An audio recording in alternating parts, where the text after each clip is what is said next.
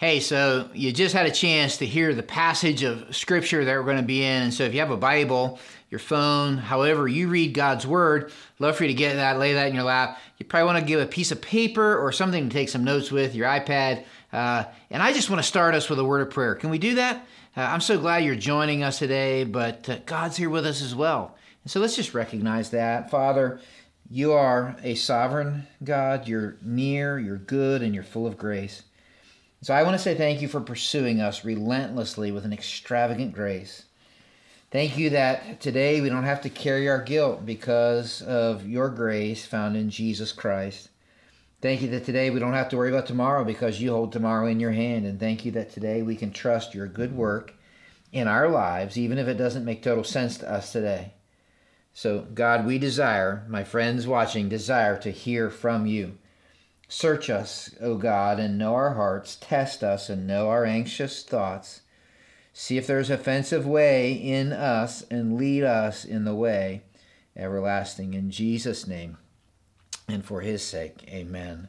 Last week started a brand new conversation, so if you didn't get a chance to check that out, weren't able to come be a part of what's going on here, love for you to do that. I would say this at the outset, if you don't have a church home, we'd love for you to come hang out with us here, 8 o'clock, 9:30, 11 o'clock. We also have 5:30 service. Love for you to come to one of those services, kids programs. But this conversation we started here and then online last week was all out of Philippians 4, which you just heard read. And Paul, we said this, had the audacity to say, don't be anxious, what?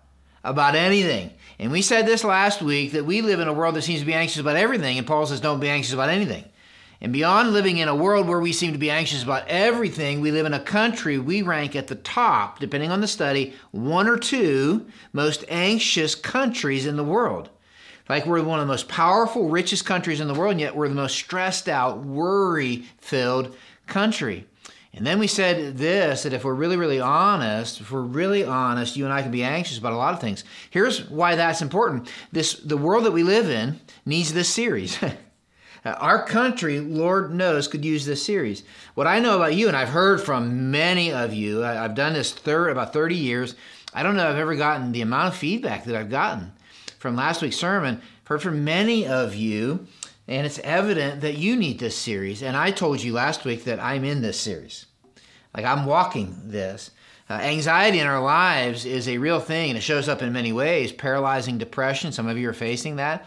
But it also is the root to polarizing anger, and some of you are facing that or living with someone facing that, or we're in a country where that's evident. Perpetual worry, you just worry about everything. For others of you, it's physical problems, like literally anxiety can show up in physical problems. And what we said last week is that fear and anxiety are different. Like fear sees a threat and it either fights or it flees. But anxiety imagines one, and so it asks the question, what if? What if this happens? What if that doesn't happen? And so we said that anxiety actually does a good job of lying to me, because it tells me the more I worry or the more anxious I am, the more things might change, and they won't. Jesus told us that, Matthew 6. It also steals energy and time and passion and creativity from me, and it's at the root of a lot of other sins. So that's why we're going to wage war on worry. And so this series is inspired by a book that I read during my own journey in the last several months, a book by Max Lucado called Anxious for Nothing. I have it here with me, and many of you have told me you've gone out and purchased it. And it contains, or the whole book revolves around the most underlined verses in the Bible according to Kindle. And they are verses 6 and 7 of our passage. Don't be anxious about anything, but in every situation, by prayer and petition with thanksgiving, present your request to God. And here it is, and the peace of God, which transcends all understanding, will guard your hearts and your minds in Christ Jesus. This ought to be an easy sermon. Just go do that. Don't worry about anything.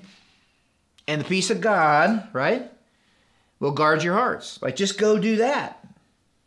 If it was only that easy, right? What's interesting is when you read this, you realize when he says don't be anxious, like this part of the Bible is written in Greek, and that Greek word literally is a Greek word that means don't be divided in your mind and in your spirit. Don't go to pieces, be pulled apart, distracted. When you and I worry, we can't think straight because our mind is pulled in many different directions. There's this story where Jesus showed up to some of his friends' house. Some of you know the story in Luke 10. And there's two sisters, Mary and Martha, right? And Mary's sitting at the feet of Jesus, just drinking in everything he's saying. And Martha's running around, and she's pulled in all many directions, preparing things. And what Jesus says to Martha, she's like, man, I don't like this. And he says, but Martha was distracted, right, by all the preparations that she had made. She came to Jesus and said, Lord, don't you care, right, that my sister has left me to do all the work by myself? You ever feel that way? You have siblings, right? You're like, tell her to help me. He says, Martha, Martha, you are, and he uses the same Greek word, you are anxious, worried, and upset about many things, but few things are needed, or indeed only one. Mary has chosen what's better, and it will be not taken away from her. Martha was pulled apart and distracted by a lot of things, and she was missing the most important thing. That's what Jesus is trying to tell her. Like, our minds can pull us in many directions that we miss the most important thing. Worry pulls us apart. It distracts us. It causes us not to be able to think straight. It troubles our spirit. The question is your heart troubled? Is your mind pulled apart by many things when it comes to anxiety? In his book, Max Lucado asks some questions to help you self-assess. Is your heart divided and worried? Just answer some of these. Not out loud. I don't know where you're watching this, but he asks this: are you laughing less than you once did? Do you see problems in every promise? Would those who know you best describe you as increasingly negative and critical? That's interesting. Do you assume something bad is going to happen? Do you dilute and downplay good news with doses of your own version of reality that aren't as good? Are there some days you'd rather stay in bed than get up? Just be honest. Do you magnify the negative and dismiss the positive? Given the chance, would you avoid any interaction with humanity for the rest of your life? He says this, he says, I don't want you to be anxious about anything. Now, what's interesting is that word means distracted, pulled apart. It's a verb, okay? He says, I don't want you to be anxious. And the verb that is this, don't be anxious. It's in the present active tense. Here, you're like, Dan, is this English or is this a sermon? This is important. And here's why. All you English teachers out there, you're welcome. Because here's what he's saying. In the present active tense, don't let anything in life leave you in a perpetual state of anxiety. In his book, he makes this quote. I just love this. He says, the presence of anxiety is unavoidable. There's things that happen, right? But the prison of anxiety is optional. I ended that way last week with you. Some of us are living in a prison of anxiety. We cannot find the key to get out. And I think the reason we can't find the key to get out is because the most underlined verses are verses 6 and 7. And you got to read the verses around them to get the key to understand the peace of God. You got to read what's around it, and therein is the key. And here's how he starts. He says, rejoice in the Lord always. That is a present imperative. Rejoice. It's a command. He's saying, I want you to continually, habitually rejoice. And there's no expiration date in it. Always. There's no exclusion clause if things are okay. He says, I want to continually be joying, literally joying in the Lord, rejoicing in the Lord always. And in case you didn't get it the first time, I'm going to say it again, rejoice. And then he says, let your gentleness be evident to all, the Lord is near. The key to enjoying and experiencing the peace of God is to rejoice in the God of peace. In the Lord always.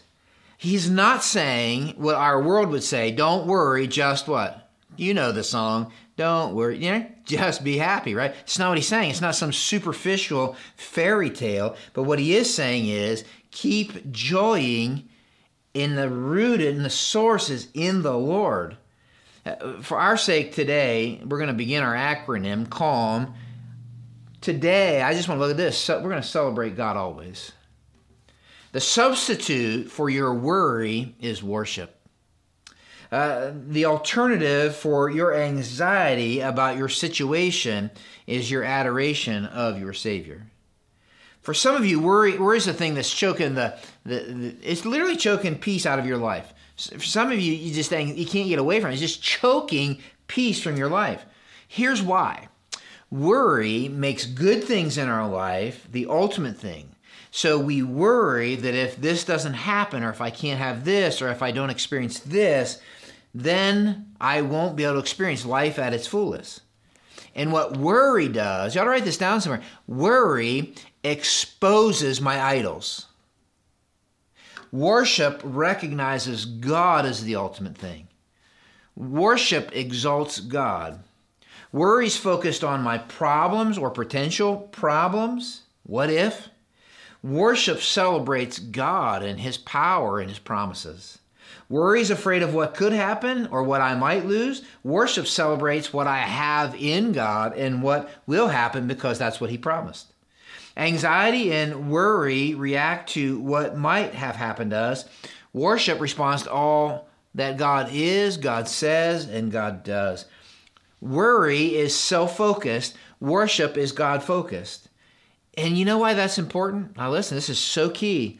This old author wrote a book, The Knowledge of the Holy, A.W. Tozer, and he says this: whatever comes into your mind when you think about God is the most important thing about you. You ought to write that down. Just pause this. Whatever comes into your mind when you think about God. This book is I read it several times. I'm going to reread it again. I've been rereading it. And he says this, beyond this quote, the gravest question before the church is always God Himself. And the most pretentious fact about any of us is not what at any given time you may say or do, but what he in his deep heart thinks God is like. What do you think God's like?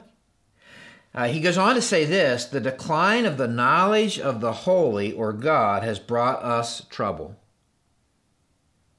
A rediscovery of the majesty of God will go a long way toward curing them. I wonder to myself, guys, is it possible that this is the heart of our epidemic in our country with worry and anxiety? Is it possible that we here in America and in the American church have gotten so distracted with other things?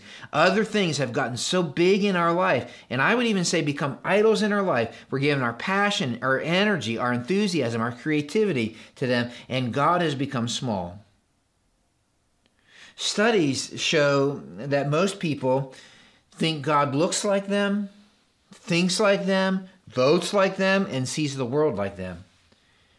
And these studies show that we have reduced the God in whose image we've been made. We've reduced Him into a God who's been remade in our image. It's in the middle of that He says, I want you to rejoice in the Lord always. I'll say it again, rejoice. Celebrate God always. What are we going to celebrate? I want you to write 4 things down today. Celebrate a big God who's ultimately in control of everything instead of me. We're going to celebrate God always, and we're going to get Him in His right space. He is bigger than we imagined, and He's in control. Our anxiety is directly tied to our view of God, and if we have a low or small view of God, it will increase our anxiety.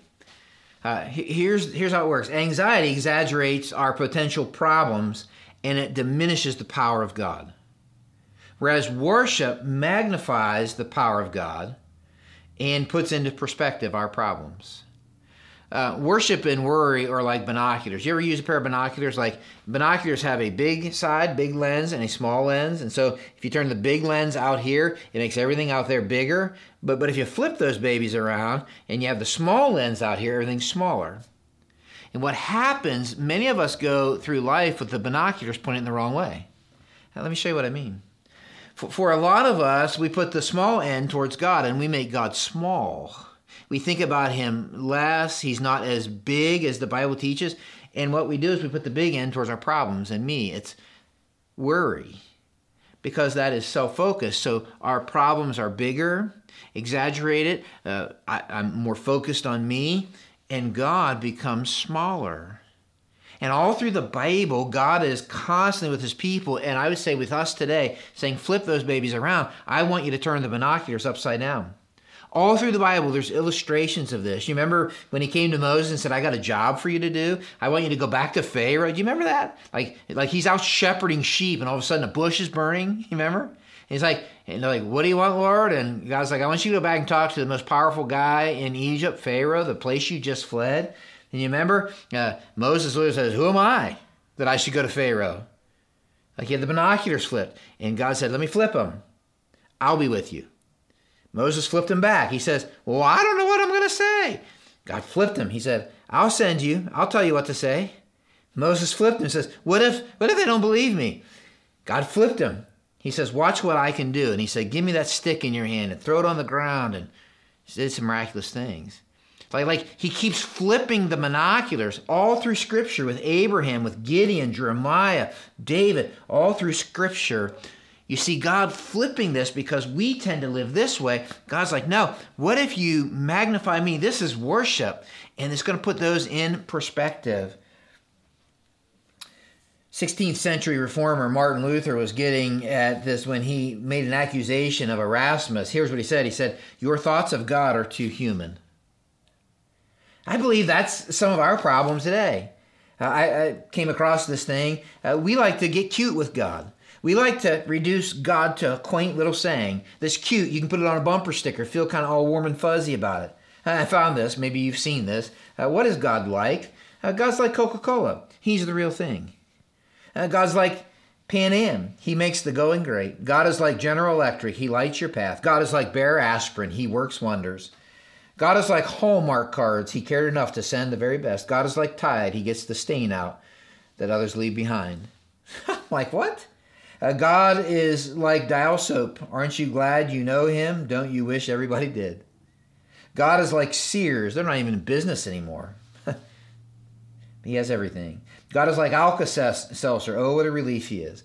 God is like Scotch tape. You can't see him, but you know he's there. God's like McDonald's. He'll do it all for you. God's like the American Express card. Don't leave home without him. It's like what? God's like Sears. Like Sears is out of business. God's not out of business. God is not like, it's not like any of these. I think what he's saying is much of our anxiety is because we have this too small view of God. We want to make him a cute little, he's like this. He's like Tylenol. He's pain relief. Like, he's not like any of that. Like, he's God. And we many times need to be reminded that God is much bigger than we thought. And that's what God did in the book of Isaiah. He's like, who are you going to compare me to? Who's my equal? Lift up your eyes. Look to the heavens. Do that tonight. Look, I'm serious. Go do that. Who created all these? He who brings out the starry host one by one and calls forth each of them by name, the galaxies, the stars, and they're even identified. There's more than we thought. Because of his great power and mighty strength, not one of them is missing. Why do you complain, Jacob? Why do you say, Israel, my way is hidden from the Lord, my cause is disregarded by my God? Like they're complaining, like, I don't know, maybe my problems are big, my anxieties, their binoculars were turned the wrong way. And then God says this. He says, do you not know? Have you not heard? He turns the binoculars. The Lord is the everlasting God. He starts by saying that God is big, that he has a perspective I do not have. He has an everlasting perspective, that he sees the beginning from the end. He says he's the creator of the ends of the earth, that he made everything. He spoke and creation happened, that God is big, that he's powerful, that he's mighty, that there's nothing too hard for him. That earlier in Isaiah it says he measures the waters in the hollow of his hands. With the breadth of his hand, he marks off the heavens. It's like, that's a big God.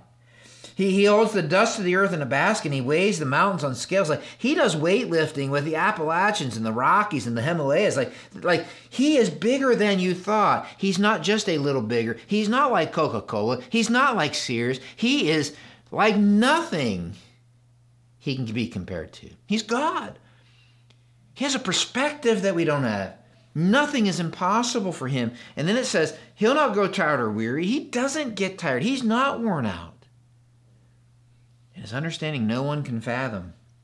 God is big and nothing is beyond his understanding. You ever meet somebody who knew a little bit of something about everything? I used to hate to play my mom in Trivial Pursuit. Remember that game?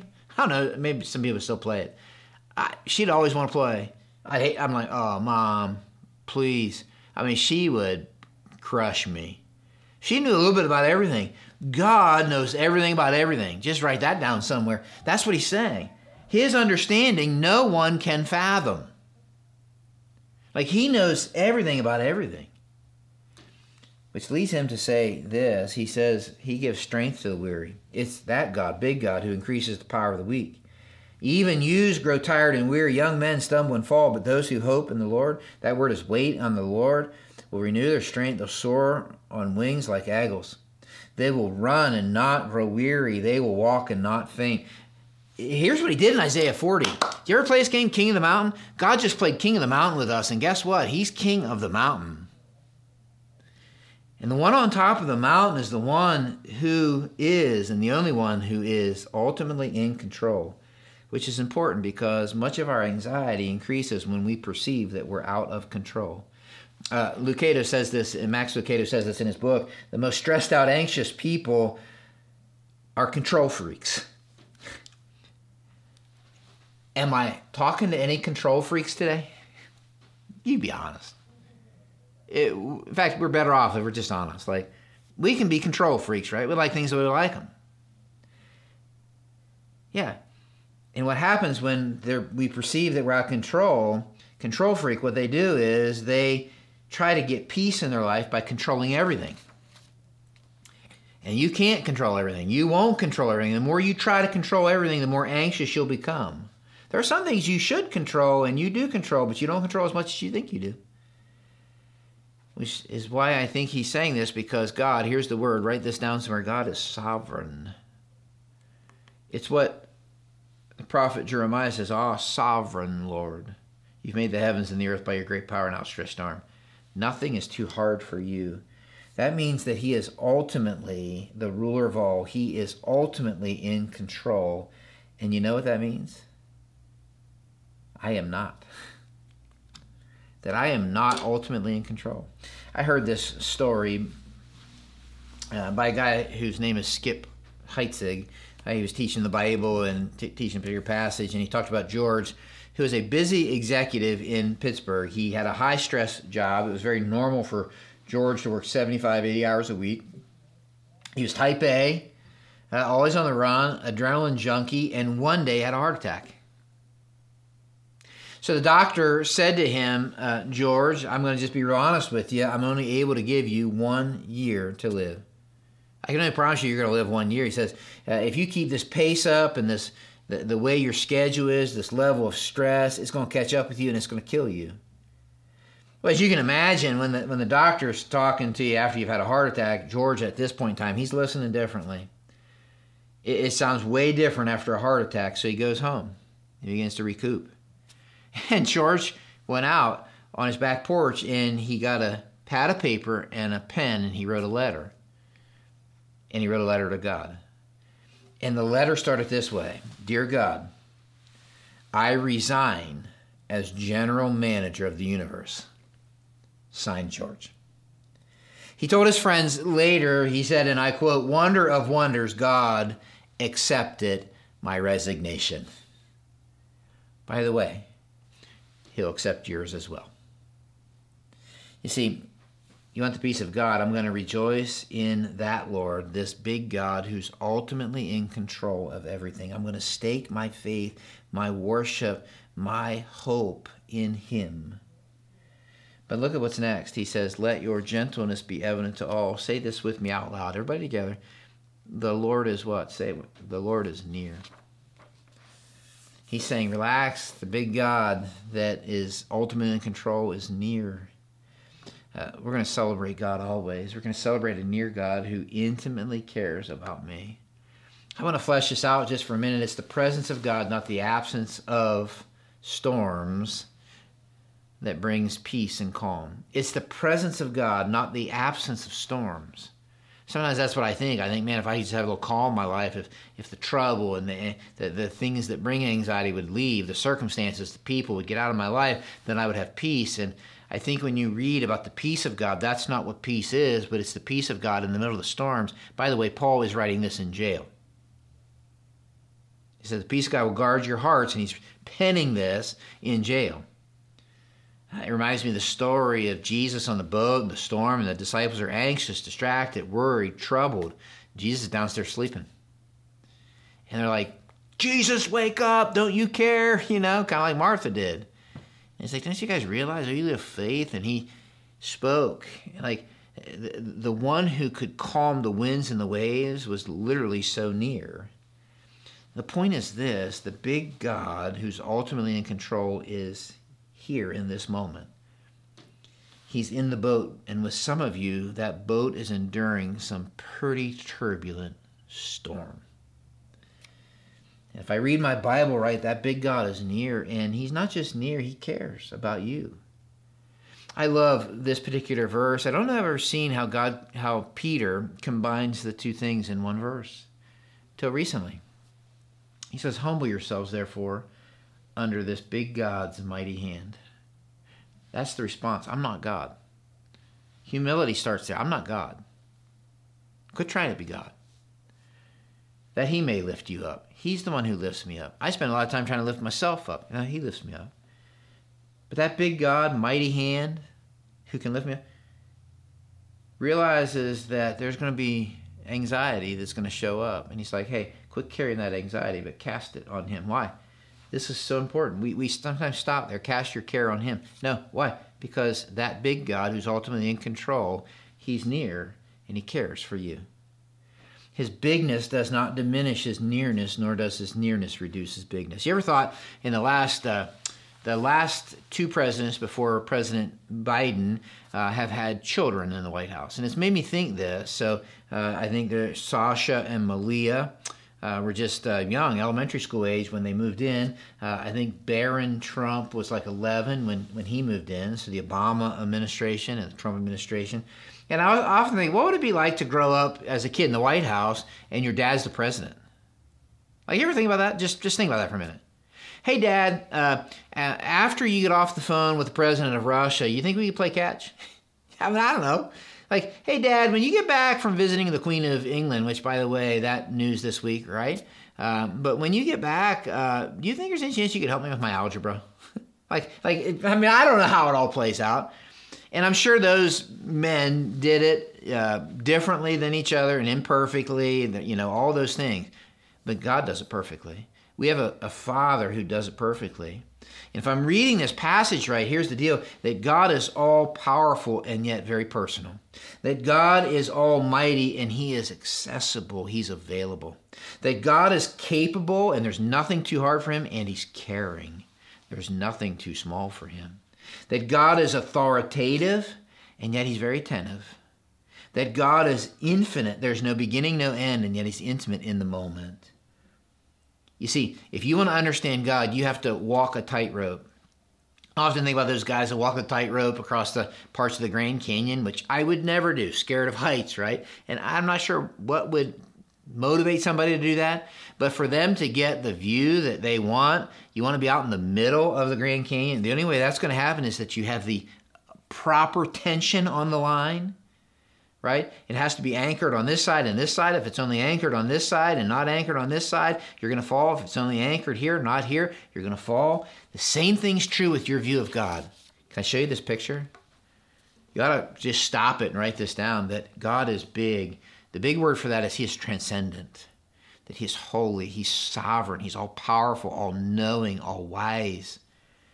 And so for many of us, we're all about the big God, but we've somehow lost sight of that he's near. And that's his eminence. And those things got to stand in equal tension, not one a little more than the other, because he is at the same time equally big and equally near. He is at the same time transcendent and eminent.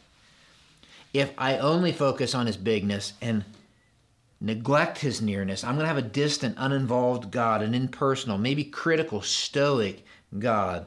He's simply going to be a religious icon in my mind. The flip side is this: if I just focus on his nearness and forfeit his bigness, I'm going to have this disrespected God. He's going to be anemic and he's going to be weak in my mind, kind of like a big grandpa in the sky. His heavenly dude, what's up? It's going to be sappy and shallow. He's going to be like my best friend, only a little better. When God is big, he's not just my best friend, a little better. He's holy. There's no one quite like God. He's near. So I can celebrate a big God. He's ultimately in control. I can celebrate a near God who intimately cares about me. Some of you are in that boat right now, and God is there. And peace and calm in your life is not going to be the absence of the storm. Trust me. As somebody who has gone through and maybe is still in parts of that storm, that's not where peace and calm is going to be. I think that's why some of us are so disappointed. Like, I just want the storm to stop. And I think God's in the boat saying, no, I want you to recognize the God of peace that's with you. I'm big, and yet I'm here, and I care about you. So we're going to celebrate a near God who intimately cares about me, but there's something else. I want you to write this down. I celebrate a good God who is actively working his purpose for my good. God is good all the time. Say that out loud with me. God is good. I know. God is good all the time. Probably feels weird to do that when we do this online, right? God is good all the time. All that God created, he called good. Why? He's a good God. James says that every good and perfect gift comes from God. Psalm 100, verse 5, the Lord is good. His love endures forever. Psalm 119 says his goodness extends to all he does. Psalm 34 says, taste and see the Lord is, do you know what it says? The Lord is good. When we rejoice in the Lord, we rejoice in a good Lord, a good God. Goodness is the absence of evil, and evil the absence of goodness. And because he is good, he abhors evil and sin, which makes the story of God found in Jesus, what? Good news. That's the gospel. And here's the deal. God is good all the time. Anxiety rears up when I doubt God's goodness. And here's what happens. You're like me. Come on, let's just be real. I can doubt God's goodness when I'm going through something don't feel good. Say it again.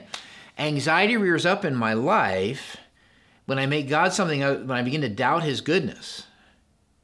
And when I struggle the most with that, and I know I'm like you and you're like me, is when things are happening in my life that don't feel good or seem good to me.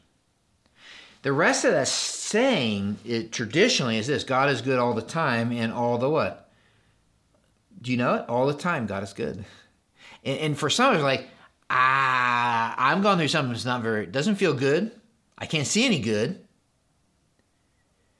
How in the world can God be good all the time? Because the time I'm going through doesn't feel good. And yet God is good, and he is at work. Do you remember the story in the book of Genesis? If you never read it, you ought to read it. It begins, there's this young man. He's hated by his brothers because his dad showed favoritism, and he had this special code. His name was Joseph. And so they sold him into slavery. He ends up in Egypt, and nothing goes well for him. Nothing goes great for him. And he gets sold into slavery in Egypt as a teenager. And he literally spends years in jail, and he's just like forgotten, and nothing's good. He's betrayed. He doesn't see his family. And God gave him this gift, this ability in prison to interpret dreams. And he interprets some guy's dreams, and came true the way that that God had told him it would. And so what happens is Pharaoh finds out he has a dream, and he's like, go call this guy. I want to hear the interpretation. And Joseph gives from God. He says, this is not me giving, it's God giving it to you, Pharaoh. And so Pharaoh makes him the second in command in Egypt. So he goes from being this little teenage boy who's thrown in a pit by his brothers and sold into slavery to being the second in command, second most powerful man in Egypt, second most powerful man at that time probably in the world. And if you remember the story, famine breaks out. And eventually Joseph's father and brothers need to get help from Egypt. And before you know it, and you read the story, it's fascinating, they find themselves in front of Joseph. They don't recognize him. He recognizes them. And the moment they recognize, or he tells them that he's Joseph, the one that they, years later, I think it's like 13 years have passed or something like that, I'm that guy that you threw in the pit. I'm that guy. You took my coat. I'm that guy. You told Dad I was dead. I'm that guy you forgot about, and now you're standing and you need help from me? They're afraid, as you can imagine. What's he going to do? How's he going to respond? Is he going to take it out on us? And do you remember what Joseph said? He says, you intended to harm me, but God intended it for what? There it is, good, to accomplish what is now being done, the saving of many lives. Many of you know the passage in Romans 8 that says this, and it's Sometimes we discount it because I don't want to hear it, but we know that in all things God works for the good of those who love him, who have been called according to his purpose. For those he foreknew, he predestined to be conformed to the image of his Son, that he might be the firstborn among many brothers and sisters. He's working something good to accomplish his purpose. That big God, that near God, is a good God who's working even when we don't get it, can't feel it, don't understand it. It's like watching, you ever watch a painter paint a masterpiece on a canvas? I know when I watch these guys, like they start painting it, it looks like a mess. And if you leave then, you're like, I don't know, he's not a very good painter. Because he's making an absolute mess. There's lines and there's colors and he's just slapping stuff around. But if you stay to the end, you're like, oh my goodness, that mess became a masterpiece. Why? Because he was working on it the whole time. You tracking with me? Like his faithfulness in the past, his promises in the future are what caused me to say, I want to stay engaged in the moment, because this canvas that feels messy, this canvas doesn't look great, don't understand it, can't see the picture. The master is creating a masterpiece. You may be asking yourself, like, what happens if God is a good God? Then why doesn't he do what I ask? I mean, I've asked this myself. If he's such a good God, and like I'm in this pain, and I'm like, why doesn't he do what I ask? This quote and by Tim Keller, you ought to write this down somewhere. He says this. He says, God's only going to give you what you would have asked if you knew everything he knows. I love that, and I need that. And sometimes I go back to that. I'm like, okay, God, will you please do this? Nothing. No.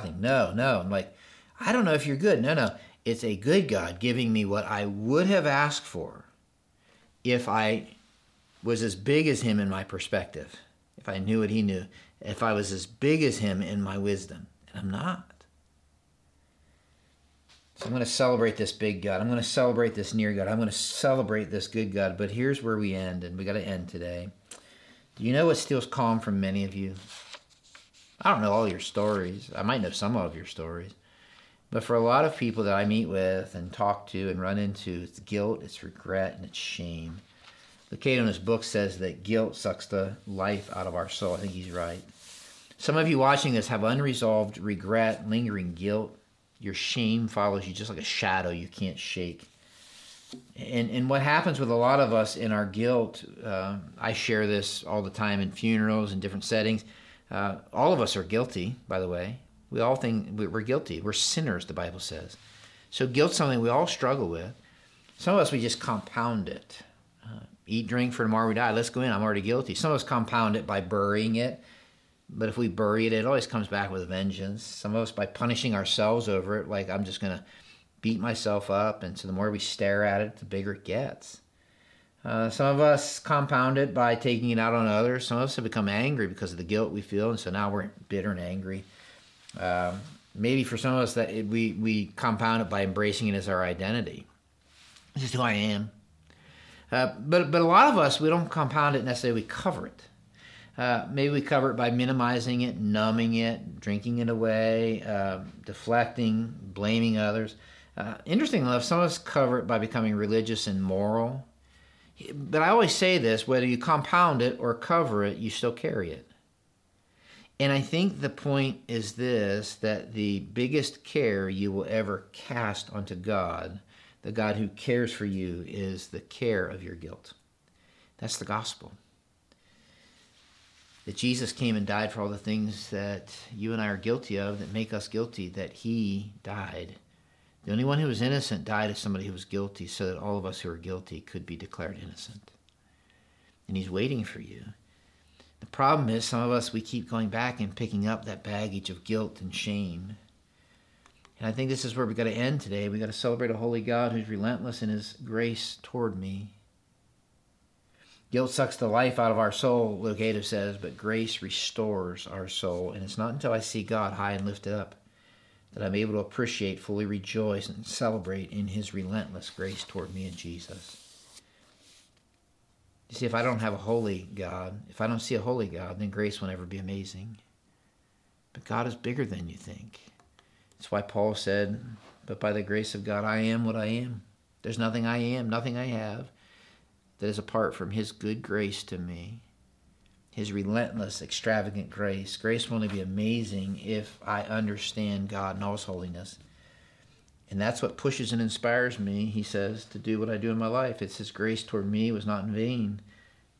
On the contrary, I worked harder than any of them. That was not I, but the grace of God that's with me. It's the grace of God that relentlessly pursues me, works in me and through me.